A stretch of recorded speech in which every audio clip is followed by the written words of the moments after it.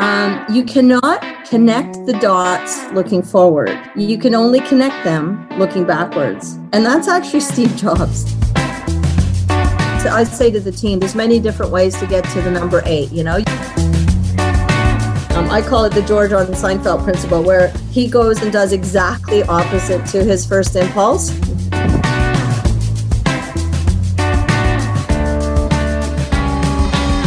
Hello and welcome to The Common Creative. I'm Chris Meredith. And I'm Paul Fairweather. And we're on a mission to capture and share the tools and techniques of creativity. How are you this morning, Paul?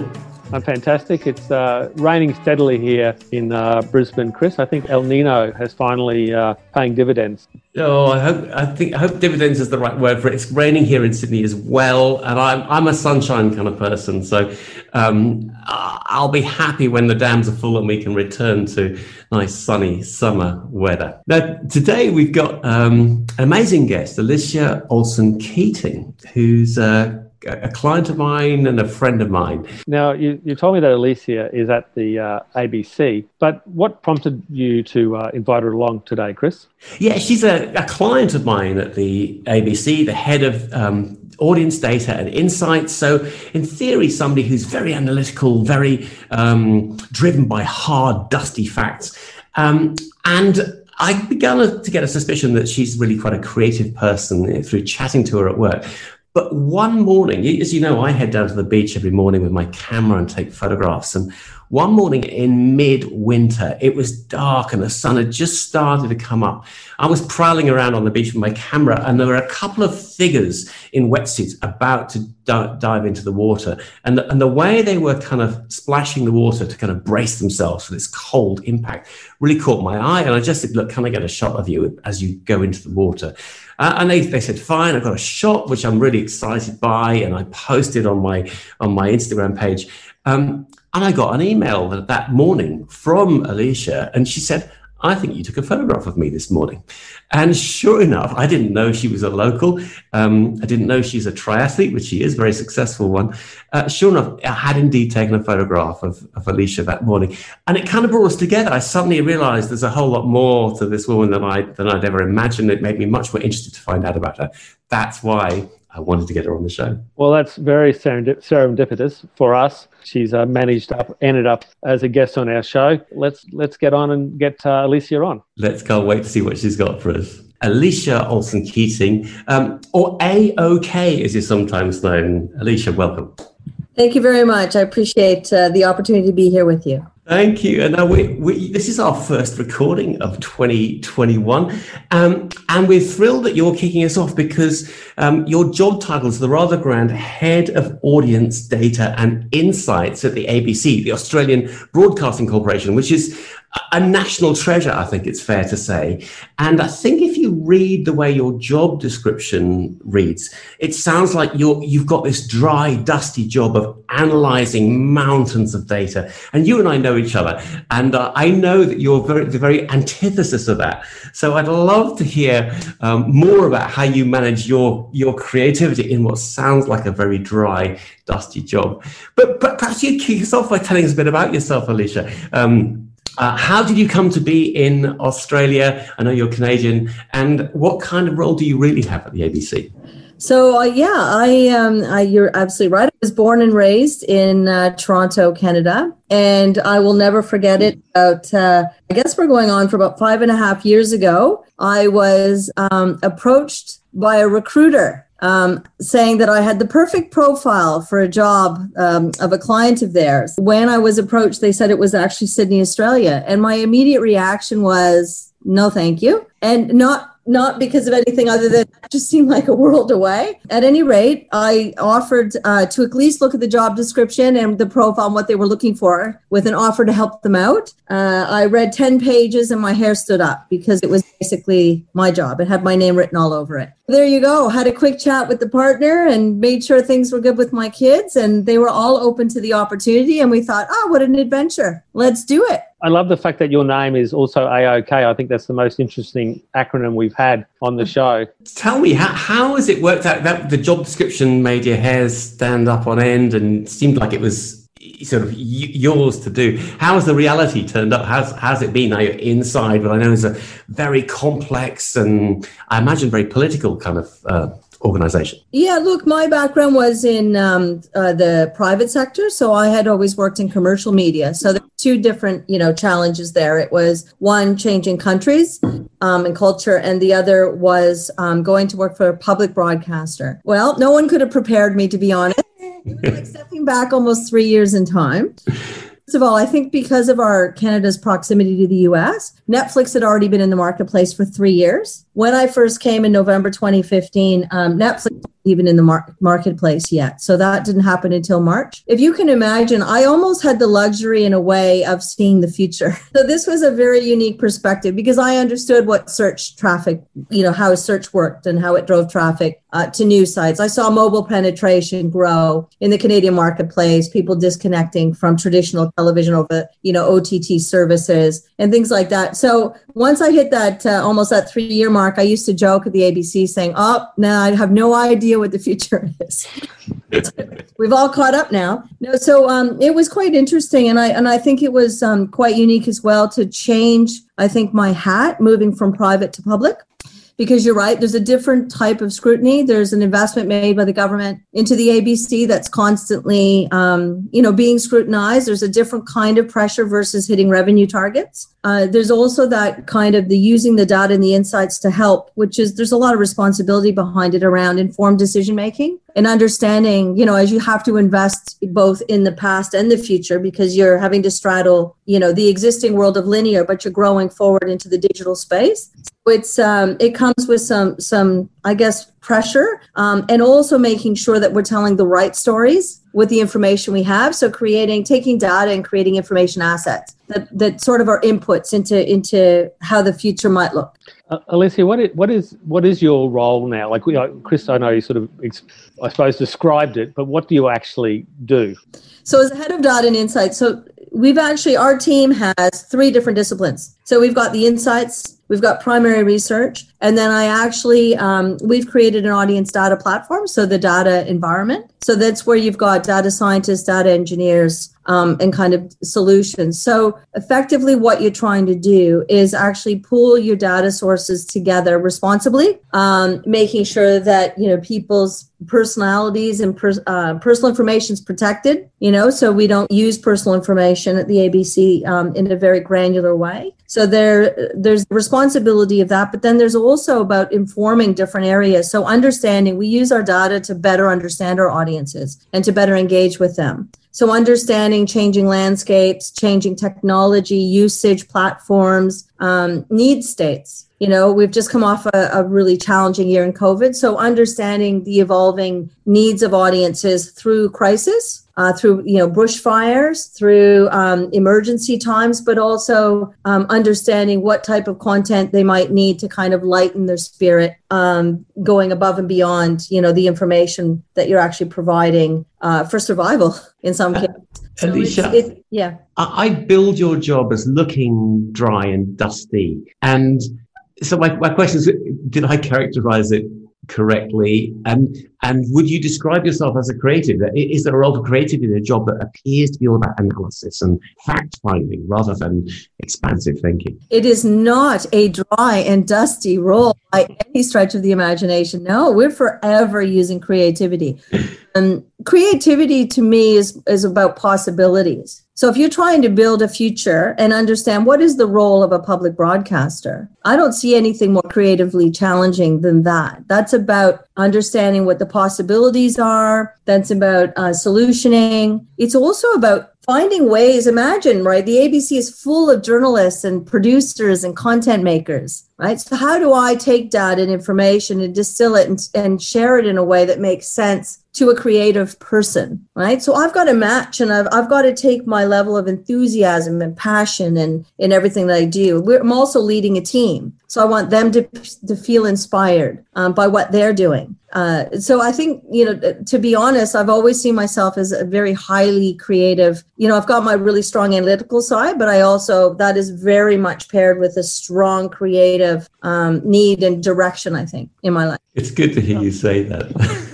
Alicia, you're speaking my language. I consider myself to be both creative and analytical as well. Yeah. I'm just interested, as you know, there's a big thing about creativity is fear, because we're stepping into the unknown. And you sort of mentioned there that it's about possibilities and, building a future. Do you think it was any different for you in the first 3 years where you knew what the future looked like? Do you know what the first 3 years for me were, to be honest, is engaging the team differently, getting them to feel that they can share. I had a radio analyst sitting beside a television analyst, and they didn't share their work. So it was about bringing worlds together and trying to remove that fear and that they could share and that we could be open. The other thing was about building trust. So as much as I came, it's interesting, you asked me this question because when I first landed in my chair, for those first 3 to 5 months, it was very challenging in a way that how do I bring others on the journey with me? How do I engage? There's a lot of stakeholders. So you've got to really build the relationship, the trust, and bring them on the journey. And I think it took the better part of 3 years, to be honest, to get to a point where you've kind of, I think, developed that kind of safety net and the understanding, and that people weren't afraid of the data. Because sometimes data, there's a fear that goes with data where they think someone might feel that it's going to be used against them, or it might replace their creative instincts, or that they might be told they have to do something because of what the data says instead of building upon their instinct, or maybe finding a way to build a story together, both with that instinct, but also with what the data is actually saying. So trusting in, understanding that it actually can help decision making. It can actually help them be stronger in what they're doing, and that you're not necessarily using it to replace their experience or to replace certain roles. I mean, obviously, in some worlds, when you actually automate data, there are some roles that do change, but it creates new roles and new thinking. So there was a lot of work to be done. I think the other part of the first 3 years was getting the ABC and individuals to completely understand the audiences in Australia and the changing landscape, because technology was changing the way that audiences were engaging with pieces of content. You've got that on-demand growth, right? People being able to choose what they watch or listen to when they want and how they want, on a time that suits and a device that suits. So there's been a big job about, educating and informing and getting people aligned. And I always say every organization has their story. So what is that story, right? And the story may have been different. And if the story is different, then we can't all align on developing a future together. We need to understand what the ABC story is, and then we need to get people aligned and building it together. Alicia, that's fascinating, the idea of every organization has a story. I imagine that's a very difficult challenge, because not only everybody inside the ABC, but everybody outside the ABC feels they know the organization well. How do you get alignment? How do you get agreement around a story? I'd love this. How did you do that? So we've looked at a lot of analysis together, and then, corporate strategy team is really strong with the ABC as well, and a lot of work groups and sitting down together. I think sharing the information frequently, the frequency of messaging, but then aligning on, because you're kind of, we know who we are today. Who are we in Australians' lives tomorrow? So it's about understanding the role we did play in bushfires. It was a critical role. We have a local footprint across the country with all of our radio markets, for example. So we have this local touch on the ground, opportunity to bring people to safety. I just had a question to go back to that earlier point you made about that 3 to 5 years of your challenge of taking everyone along. That's what you need to do to get them to share and build trust. Is there anything specifically that you did that really worked for you in that regard? Like, what were some of the things that you did to break down those barriers, to get people talking, sharing, trusting? So there was an exercise, for example, that we had to go through. So the ACCC was doing a deep dive around competitive neutrality. So the ABC's performed quite well in some areas. And so there would be the commercial players who maybe will question, what is the ABC doing growing and having such a strong, because you're killing us, this kind of approach. So I took that. So there was a point at which we had to take 10 years of television data. So television data is minute by minute data. And there's quite a lot of it. So we had actually provide 10 years of history. So rather than just go through that exercise, I said to the data team, look, let's take that 10 years. What can we do with that? What type of information can we build out? What kind of a view? So we were actually able to build, using our data scientists, almost what we call like a scheduling tool. So you have an understanding of what kind of mix of content works well. So if you're constantly having shrinking budgets, whatever content we do invest in, we have to make sure that, we're actually investing in the kind of content that our audiences are, number one, engaged with, but give us obviously the biggest bang for the buck, if you will. And it was really interesting when I started talking about the scheduling tool, marketers got really excited, but boy, if you said that in a meeting with individuals who are channel managers, right away I realized there was some kind of a bit of resistance, and understandably, because that kind of technology and approach is what I was talking about, sort of balancing between people's knowledge and experience and a tool that's going to help you, that's data driven, to make better decisions. So I learned very quickly to bring in the scheduling and the channel managers into the conversation first. So bring them along, allow them to give us direction and input as well on what that might look like and how that might work. So that was a really good example of making sure that the people you're working with are part of this, that you're not sort of going off in a dark room somewhere, going down a rabbit hole and then saying, aha, here it is. I have a tool for you. You'll love it. I think letting them write part of it is a really good way to bring stakeholders along. I can see what a challenging process that must be, because I imagine the channel managers or the people creating programs see themselves as maybe prima donna is the wrong word for it, but they're creatives, and they imagine that their instinct on casting and plots and scheduling, whatever, would be the ones that matter. And there you are saying, no, I can help you, I can guide you.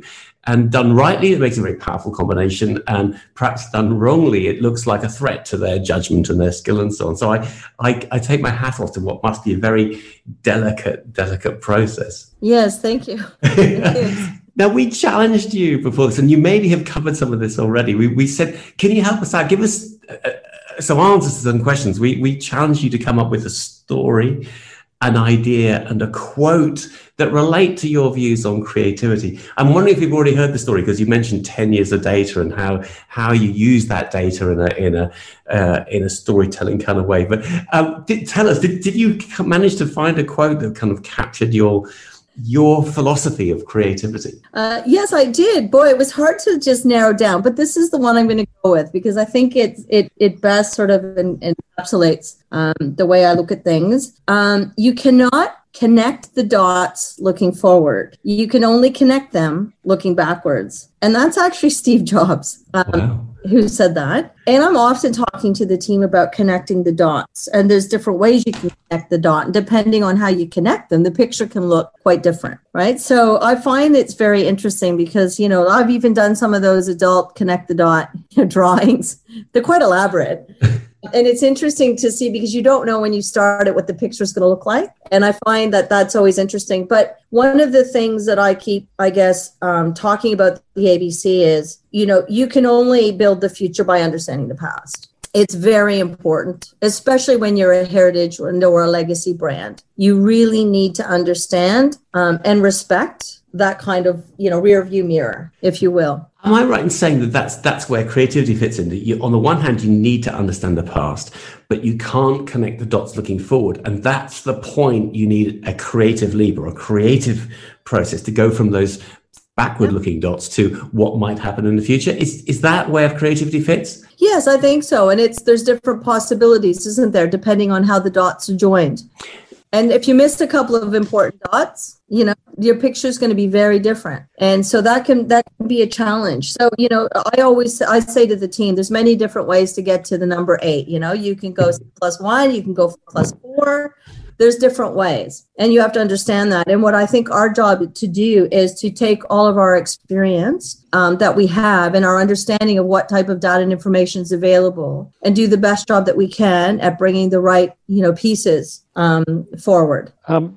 Alicia, you mentioned there about drawing a picture. And this is a little bit off topic and without notice. Do you have a creative outlet outside of work? I do. I have a few. So my family and I, we've gotten into this habit of when we visit somewhere really special in Australia, we'll actually we take a lot of photos. So we'll come back from the trip and we'll say, pick a photo that you think is beautiful or inspired you in some way. So example, Uluru. We went to Uluru. So we actually sit down with a canvas and our paints, and we sit together, I sit with the kids and we work away at it, and we really enjoy that. So there's that. I'm also somebody who I like to bake quite a bit. And the thing, and I think baking more than cooking, because baking is very precise. Yeah, no, that's baking is very precise. I love that thing that you do. It's interesting, to say it's very special at the moment if you can travel around Australia or anywhere. But to do a painting, combined with your family, with your kids is great. Do you see any parallels? Do you, like you talked before about getting people to work together? Is this a melting pot at home, experimenting with your children to make the ABC work better? Yeah, I think so. I've always been somebody who keeps my eyes on the prize. I like the outcome. So whether you're transforming a garden or painting something, there's that point at which you look at it and it's finished, and it's very rewarding. And it's not something that you can do all in one moment. There's a time element, I think, to most of the things that I like to do. So I'm willing to invest the time, the muscle, whatever it is, the enjoyment, the mixing, getting a color wrong, having to fix it. So I think, that's I like to see a finished product. Fantastic. Would you be happy to show us some of your pictures? I sure would. That's fantastic. Oh. Yeah. I can't wait. I always imagine you as somebody that really appreciates beauty, because apart from being professional contacts with each other, we bumped into each other on a beach early one morning in the half light, and it was you that realized that this strange figure behind you on the beach must have been me. And I loved learning about you in that way. And that's why I know that you're a creative, even though I've been painting you as an analyst at heart. But is that true? Do you think there's a deep sense of beauty in kind of the way you see the world? Oh, very much so. I've always been someone who, we just went backpacking. My 16-year-old wanted her parents, and off we went on a backpacking, hiking, camping trip overnight in Mara. And, there was a really nice drizzle coming down, but it's not enough that it impacted our views and things. But I am somebody who notices the world around me, the sense, how I feel. I'm very active. We're very, athletic family in triathlon. So triathlon's, again, another way of putting different things together. It's really, it's heightened my love of the outdoors. Definitely love the open water swimming and seeing the sunrise. And and even if the waves, if it's choppy, I just appreciate and respect whatever moment I'm in, I think. Yeah. Absolutely. I love that idea. A nice drizzle. I'm not sure many people describe drizzle as nice, but I know what you mean. You get a different light, you get a different vibe when that happens. Yeah. It was the day after the 40-degree weather. So, and we can only, we could only carry so much water with us. We were quite grateful. 40-degree heat. Now, we you gave us a beautiful quote by Steve Jobs. Yeah. We also challenged you for an idea and a story. Have we covered them already? If not, please share. I'd love to hear what you came up with on those two. Well, I think my ideas was around there's many ways to get to 8. There's another one that I have that I often use in life. I don't know if you're familiar with the Seinfeld series, but there's a one here when George on Seinfeld, I call it the George on Seinfeld principle, where he goes and does exactly opposite to his first impulse. So whatever his first impulse, there's a whole sort of, series around that where he does the exact opposite and he drives a better outcome. So I think what I take from that, and sometimes I step back from a situation and think about it. Sometimes our gut instinct, or if you're quick to react, it's often based on what you know. So you're going to actually repeat a behavior, something that's already ingrained and entrenched. So if you actually think about doing the opposite to what your first instinct might be, it's good because it's sort of going to give you, I think, a different lens, a different view. Somebody who's had to learn restraint And I think that stepping back and doing the opposite of what my first reaction might be is maybe helped me a little bit. I love that. And I don't remember that Seinfeld episode, but there's one of the TED speakers, that talks about the psychology of often, an external person actually has their idea of what we should do is better than our own because of our own bias. But I've actually used that process myself. I have a friend who's always getting in trouble with his wife for, his behaviour. So what I say is whatever he would do, I do the opposite. So when he go out at 11 o'clock at night, I go, yes, or I'm not going out, and it's worked very well for me so far. It's fascinating listening to what's clearly a very creative brain at work. How would you describe yourself as a creative? In fact, would you, even inside the ABC, would you risk describing yourself as a creative? And if so, do you have a flavor of creativity that you could bring to life for us? I think I do see myself as creative, and I don't hide that in my personality, but I use my creativity in solutioning, which is, and I learned at I'll never forget, I can tell you exactly the point at which in business I realized I had a gift of taking a lot of information and conflict and discussion going around in circles and actually finding a way to sort of hit the message in a more simplistic approach. And we were sitting in a boardroom, and I think I was about 26, 27. And the president of the company had asked me to sit in this meeting because we were working, this is in Canada, we were working on our first approach to, you would almost call it market consolidation, but it wasn't. It was a way of taking, so I worked for a radio organization. It was a national sales arm. And rather than just selling inventory on our station, we actually reached out to stations we didn't own to partner with us, because it was a way of actually going to advertising agencies and clients with a package approach. So it's about us actually saying, you know what, of those whatever GRPs you're going to buy and spots that you're going to have produced, why don't you give us the lion's share of revenue, and we'll actually put together a really strong solution for you across multiple stations. And in a way, it kind of took that position away from the agencies, if you will. So we were being more strategic and forming partnerships. So I'll never forget, we're sitting in this boardroom, and we had this one broadcast owner. I'll just say his first name, Jim. Okay. The older fella, and he was, and he loved being dined and danced. And you could tell he had the position there of, these are my stations. Why should I switch to you? Why should you be selling? And I'm sitting, at this table, and I'm watching our president do a dance with him and our VP of sales. And we must have been in there an hour and a half longer than we were meant to be. And the conversation just kept going round and round. So I reached into my purse and I pulled out a $20 bill and I pulled out a bunch of change. And I said, excuse me, Jim, now, would you like 18% of this, the $20 bill, or 18% of this? And the president looked over at me, and I remember and he just said, exactly. It was like, because at the end of the day, that was really the position that we would be giving to him, because he could either go at it alone and try to hobble and negotiate, or he could come into our package and we'd be able to give him his fair share. Yeah. And overall, a bigger amount of revenue.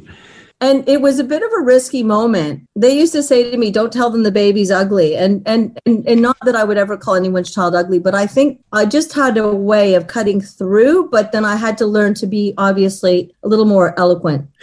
Alicia, I have a confession. I've paraphrased you as the Bluetooth creative. I don't know if you know, the Bluetooth technology is named after I think he was a Viking king, and he had this ability to get warring tribes to talk to each other and collaborate. And are you happy with that moniker? A Bluetooth creative. You can get sort of people from different, a diplomat in the world of creatives. I think would be a lovely application of creativity. Does that feel fair?